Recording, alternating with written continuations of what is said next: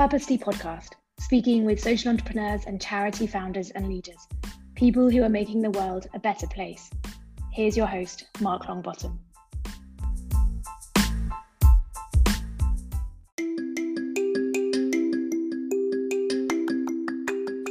How's that? Is that better? No, not really.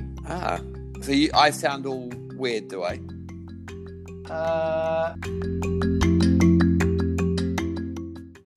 A really warm welcome to episode 21 of Purposely Podcast, interviewing charity founder David Crossweller.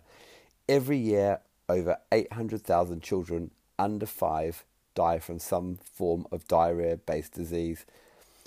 David set up Sanitation First to help change that. Their EcoSan toilets, yes, toilets, that's what they do, has transformed the lives of over 350,000 people globally.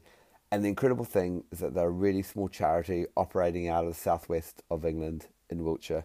You'll really enjoy the conversation I had with David. Welcome to tonight's guest, David Crossweller. I say tonight, but actually it's morning for him and it's evening for me. David, are you in Bath, North Somerset? I live in between. Good morning. Good morning, everybody. Good morning. Yes, I live in between Bath and Salisbury, and like many other people around the world, the office is a thing of the past, and I'm working from home. Working from home. David and I have known each other, I think, for something like 6 or 7 years. We met when we both, David still and I still work in the charity sector. And we talked toilets in Cirencester. Realization that dirty water, infected water, is a killer. That was a realization? Yes, and I think life is a series of realizations, isn't it? So being in Zambia and providing clean water, and at one point, I had been to this, I think they're called the Sisters of Charity, which was the organization set up by Mother Teresa. So I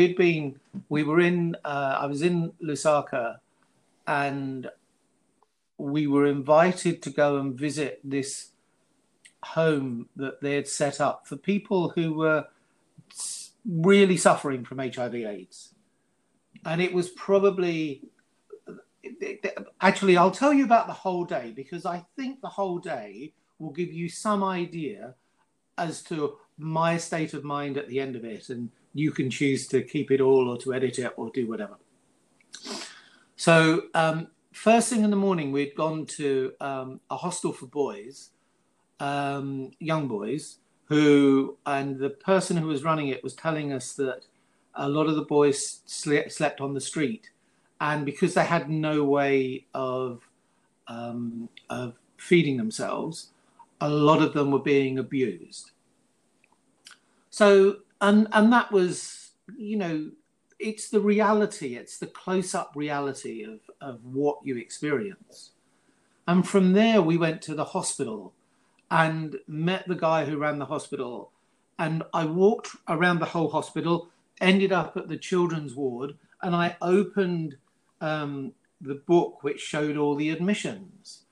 And I said, oh, look, so on this day, you had, forgive me, I can't remember the exact figure, but, you will understand the principle of what I'm saying. There was this book and it had 100 entries. And then through some of them, there were red lines. And I said, oh, these are the ones that have been discharged. And they said, no, these are the ones that died. Yeah, shocking.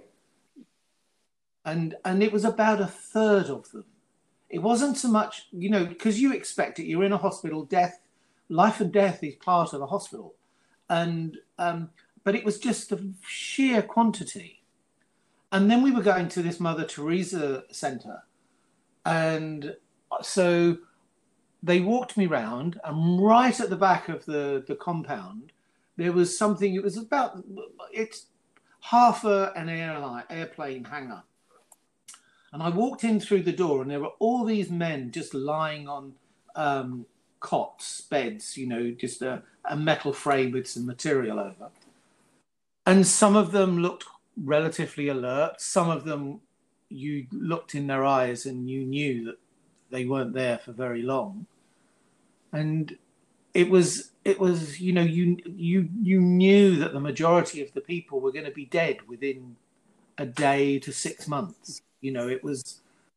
It was that stark. And then you went out of that room and you went into out of that part and you went into the next part, and it was all women, and it was exactly the same. And people are looking at you and quite rightly saying, why are you here? What are you trying to get from being here and to see our suffering? And it was just such an overwhelming experience. I went back to where I was staying, and I think I cried for an hour. It was so distressing just to watch it. And so sort of I came back and we redoubled our efforts to do more, and we did more wells. And Mother Teresa, the facility had asked if we would put some toilets in, and we never built toilets. And I'd never considered toilets. They were just not on my horizon. And so we built what was a traditional communal pit toilet for them, and so we were doing wells, we were building toilets. That's what. And when you say building, in the early days, was literally getting your hands dirty, like. That's never been our way of doing it. I don't believe that the nice white man going over and digging holes and laying bricks is the answer. There are local people; they need the work. The economy needs the money. So how did your? Because what you just described there is a really good, sophisticated approach to effectively international development. So you didn't learn the hard way. There wasn't sort of mistakes at the beginning that you thought that changed the way you did things. Did you have the kind of realization of the right way of doing things from early on?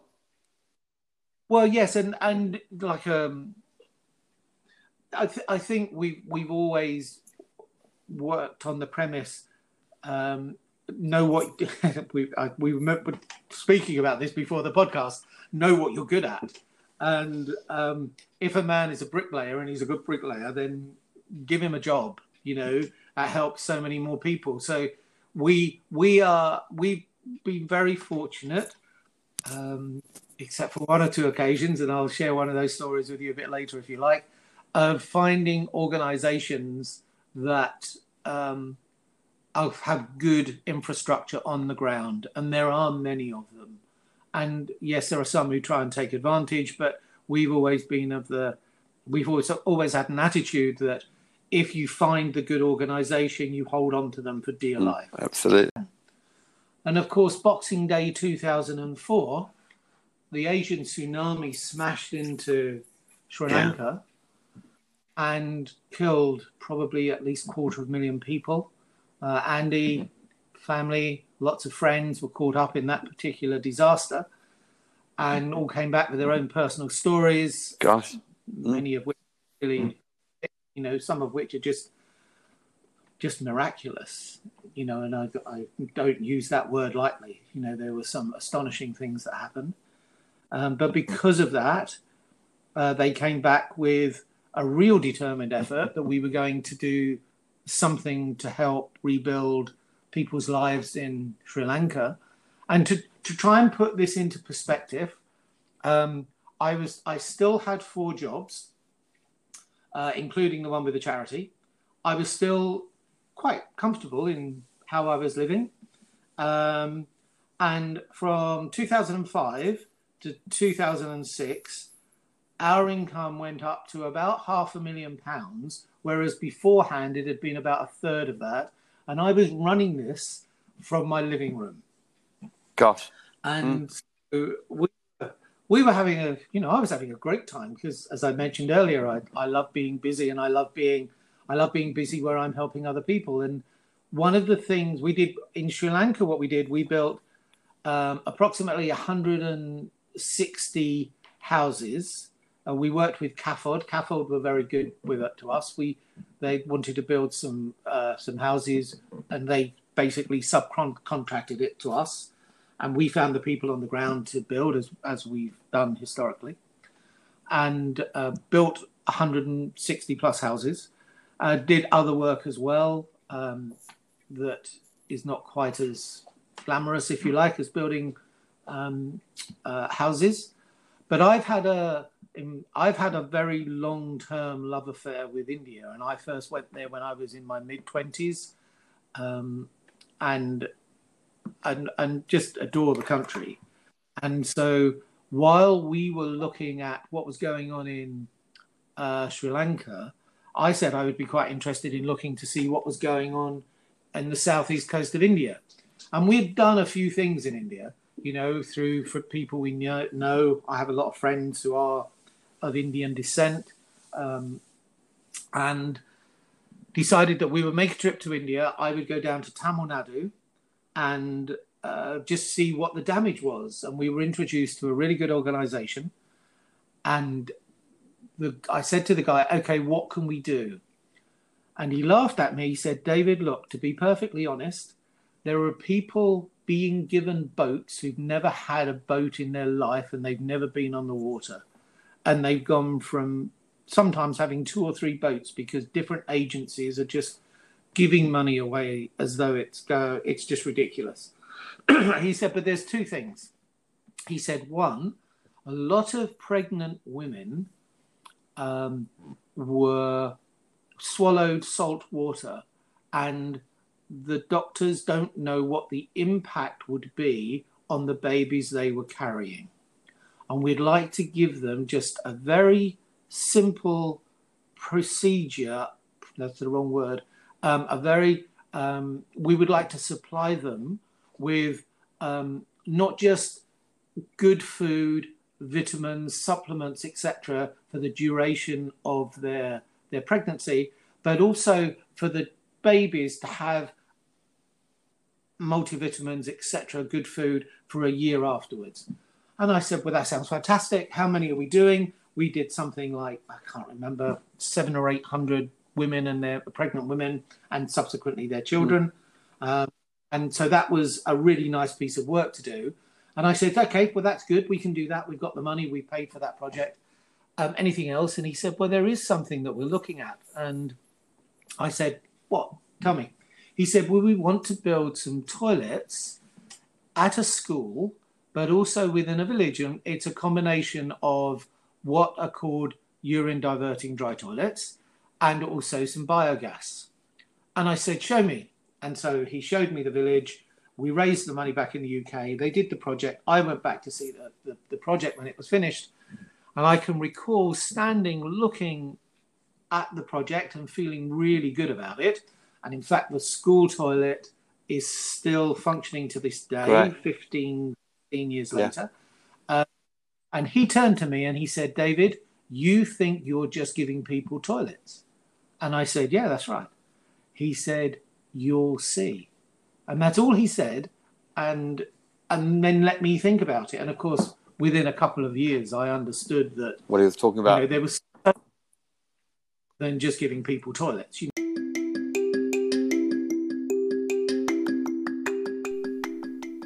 David now talks about the effect COVID-19 and the pandemic has had on the charity and also the people they help.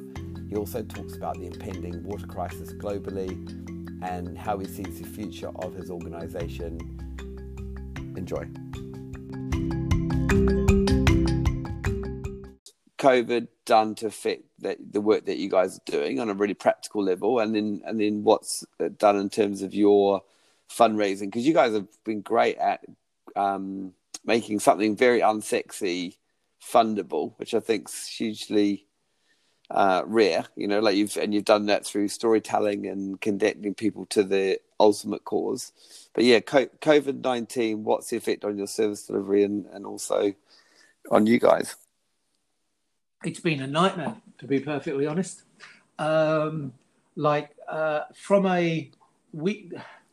We are not a traditional charity. It's very rare that we get money from institutional funding. We don't tick the boxes. We're not very good at research, and I'm not. This isn't this isn't me dissing a whole group of people. You know, Andy and I aren't researchers. We're not people who have come along from a social background, if you wish. We were both in business, and so we talk to people, and a lot of our money has come from reasonably well-off people up to very well-off people. And because of the uncertainty that surrounds the economies of the world, our funding this year has not been great. That, to be perfectly honest, it's not been great at all. One of the problems that we've also faced, of course, is in India, the place was just closed down. We've got two types of toilet, really. We do rural toilets and urban toilets. Our rural toilets are generally standalone. They don't need any interaction with external sources at all. Our urban toilets, we have a collection service, and our collection service hasn't been able to operate. It's just now starting to operate. But one of the good things about this is that our users have actually started to change containers themselves and just store them to one side, because naturally human fecal matter will compost with no involvement from human beings at all. You add a little bit of ash to help the organic process, but nature will naturally compost it. So there is no two ways that it's caused us a major problem. And I think for me, one of the biggest issues is that, and I make no secret of the fact that I think huge amounts of money have been wasted in development aid over the last 15, 20 years. But even though, in my opinion, it's been wasted, there has still been huge progress in people's standard of living around the world. Now, the problem is, and I think that I saw a very clever little line that in 25 weeks, the development world has been set back 25 years. And in terms of food supplies and the work that you're talking about, the knock-on effects, and I'm not surprised at that statistic you said, actually, around the 25 weeks. Scary stuff.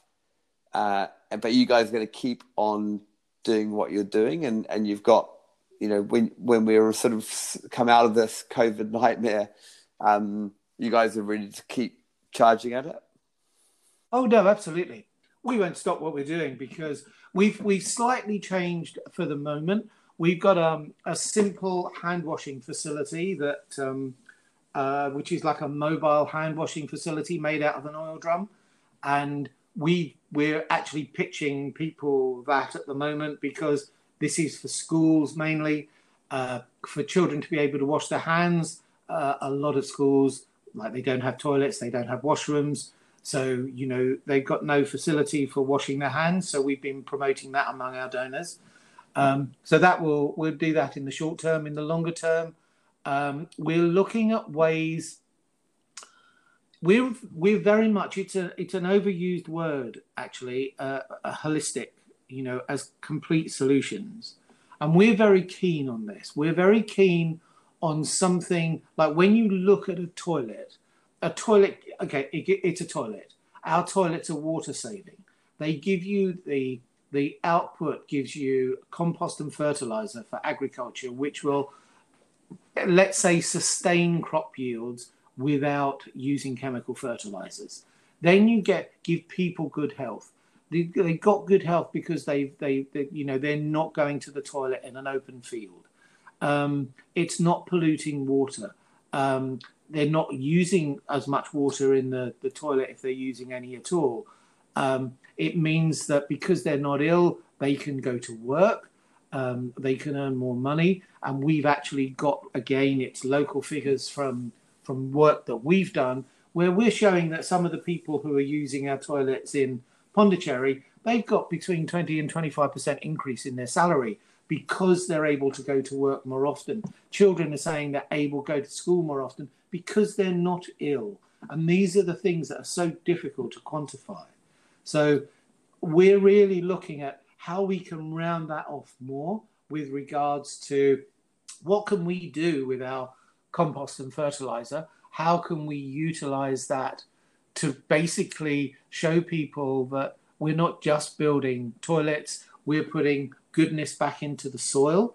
What benefits can that have? There's a whole thing at the moment about biochar and carbon sequestration, and we are looking at how we can mix our compost and our the urine with biochar to create a much better quality and long-lasting and slow-release fertilizer. So there's lots of things that we're trying to do to improve our pitch with regards to why people should fund us building toilets. Yeah. And we will continue doing it as long as people are out there saying, well, I'll give you a few quid to build toilets. And because exponential, impact, what you just talked about, you've got, you gather together resources, you match it with know-how and experience. And sitting here, it strikes me that actually the know-how and the experience, when we're all social distancing, could be hugely tradable commodity. Like you can, not that you're going to try and make money off the back of it, but like spreading knowledge and know-how across the world and in this time, is that an area of focus for you guys? It's something we've never done. Not very much. We've done some consultancy work. We did some for Tata, actually, in India. And we did some for the Gates Foundation as a subcontractor as well. So we've done bits and pieces, but it's not something we've really focused on. I think if you knew Andy and I as people, we are very hands-on people, and we like implementing. That's what drives us. Yeah. It's what drives our donors mainly. The fact that we have donors who don't necessarily say, well, I want to see all the facts and figures and the data and all the rest of it. We take a lot of our donors out to see projects that they funded, and we're really happy to do that so that they can see, actually, my money went from here and it's ended up here and it's helped these 1, 2, 3, 4, 500 children or whatever the number may be. Yeah. And that's what I think makes us tick as a Andy and I, we're still the drivers behind the organisation, even though we have other really fantastic trustees. And but that's what makes us tick. It's what we're good at. And even now, as we're looking at what we can do next, it's how do we implement that? How do we make that work so that other people can come along and say, oh, that's a really good idea. We could do that. And to try and put this in perspective, the type of toilets that we construct, the UDDTs, the largest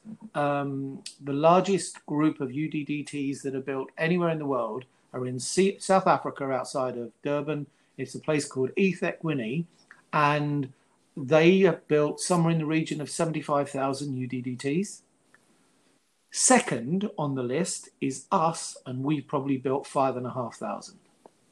Wow. So to say that we, as Little Sanitation First, and we are Little Sanitation First, are the second constructor of UDDTs in the world is just astonishing, but we believe in them. If somebody said to me, David, our lives have changed, we're putting a UDDT up in your back garden or attached to your house, I could live with that. And I wouldn't want somebody to have to use a toilet that I wouldn't be prepared to use myself. Yeah, that's been your driving force, and I think that's fantastic. So you just touched on it, but your two founders, co-founders, you weren't trying to build a big organization. You just talked about getting jobs done and being impactful. You want it to go beyond you. what in terms of transition to other people, welcoming people into the organisation? Are you good at that personally? What's that? What are you like? No, we're rubbish. I kind of thought you might be. Yeah. I think lockdown has certainly made that more difficult. We have 2 or 3 volunteers at the moment who like what we do. They donate their time, and they possibly have the potential, maybe next year or the year after, to get more involved in what we do, to start taking it on. It's not a sexy field to work in, Mark. You know, funnily enough, all 3 people that I'm just thinking of, they're all women.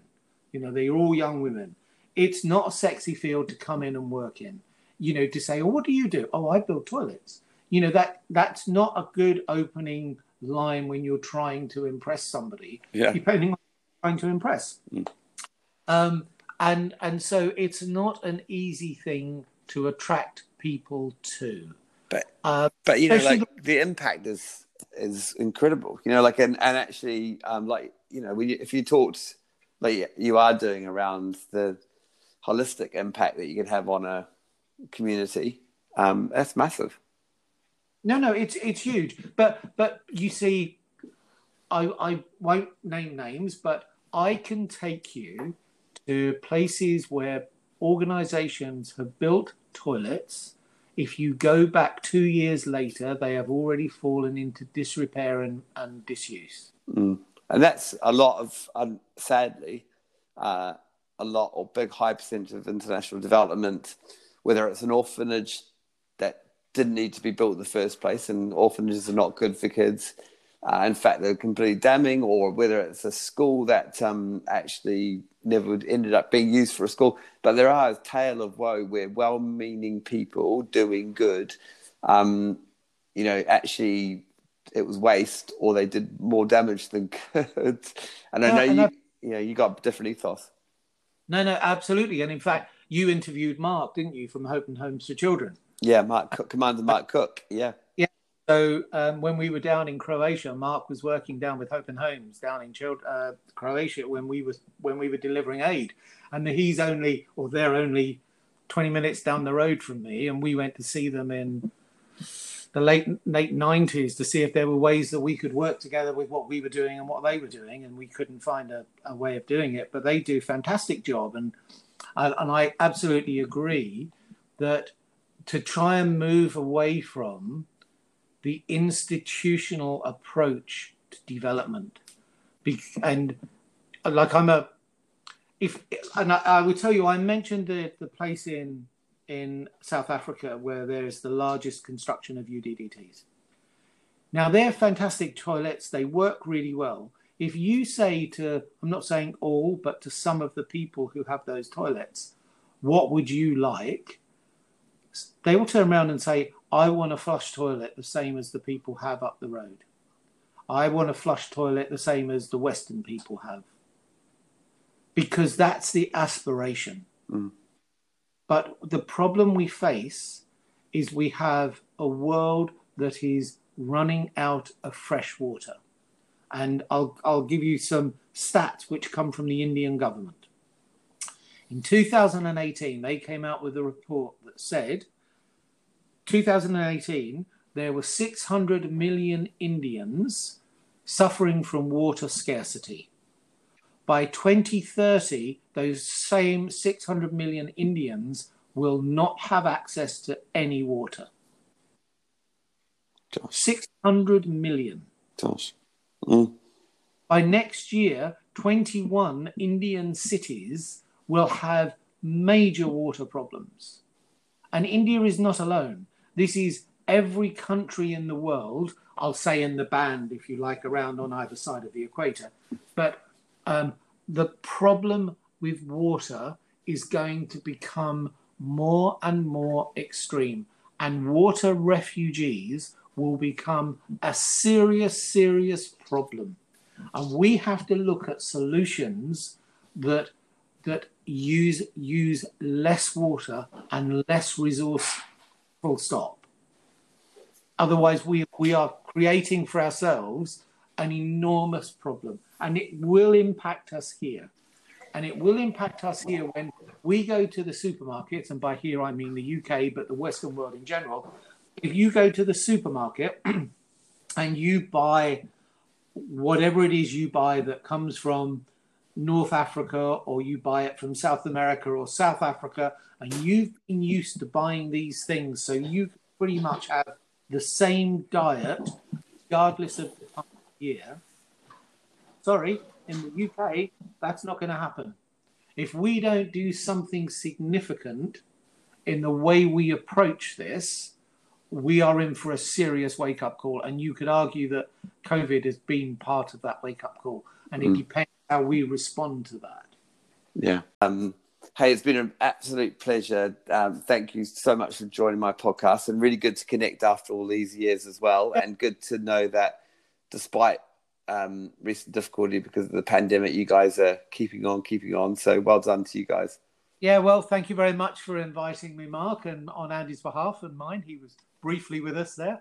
But on my behalf, thanks very much. And yeah, great work you're doing.